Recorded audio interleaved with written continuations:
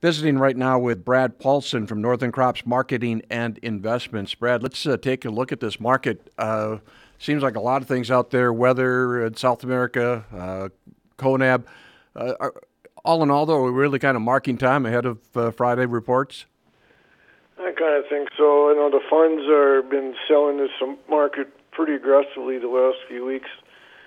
And interesting to see, the funds and specs have their largest short position they've had on since mid-2020 when COVID was around and tormenting everybody.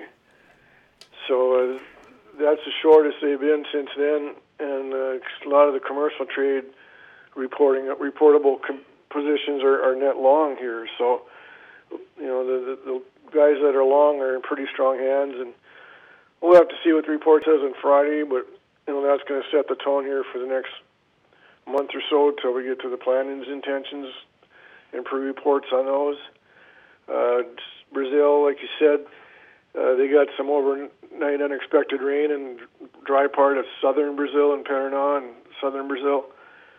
And also their crop is still pretty respectable, looking at 155 million tons, 160 where it was a month ago. But Argentina is definitely making up the ground as they're going to have almost twice as much beans as they did last year and quite a bit more corn. So Argentina is going to more than make up for the shortfall in Brazil.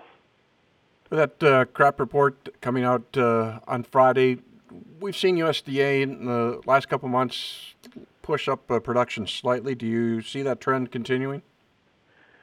Well, it certainly could. I guess as we found out this fall, there wasn't too many people unhappy with their yields, or in a lot of cases pleasantly surprised. So it wouldn't be surprised to see corn pushed up a little bit, and maybe even beans. Beans could probably go either way.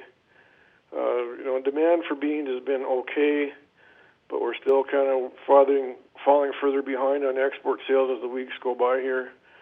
But maybe this new lower price will generate some business going forward.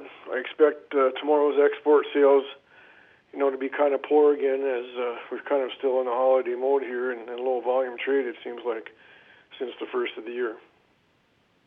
Brad Paulson, Northern Crops Marketing and Investments. I'm Don Wick on the Red River Farm Network.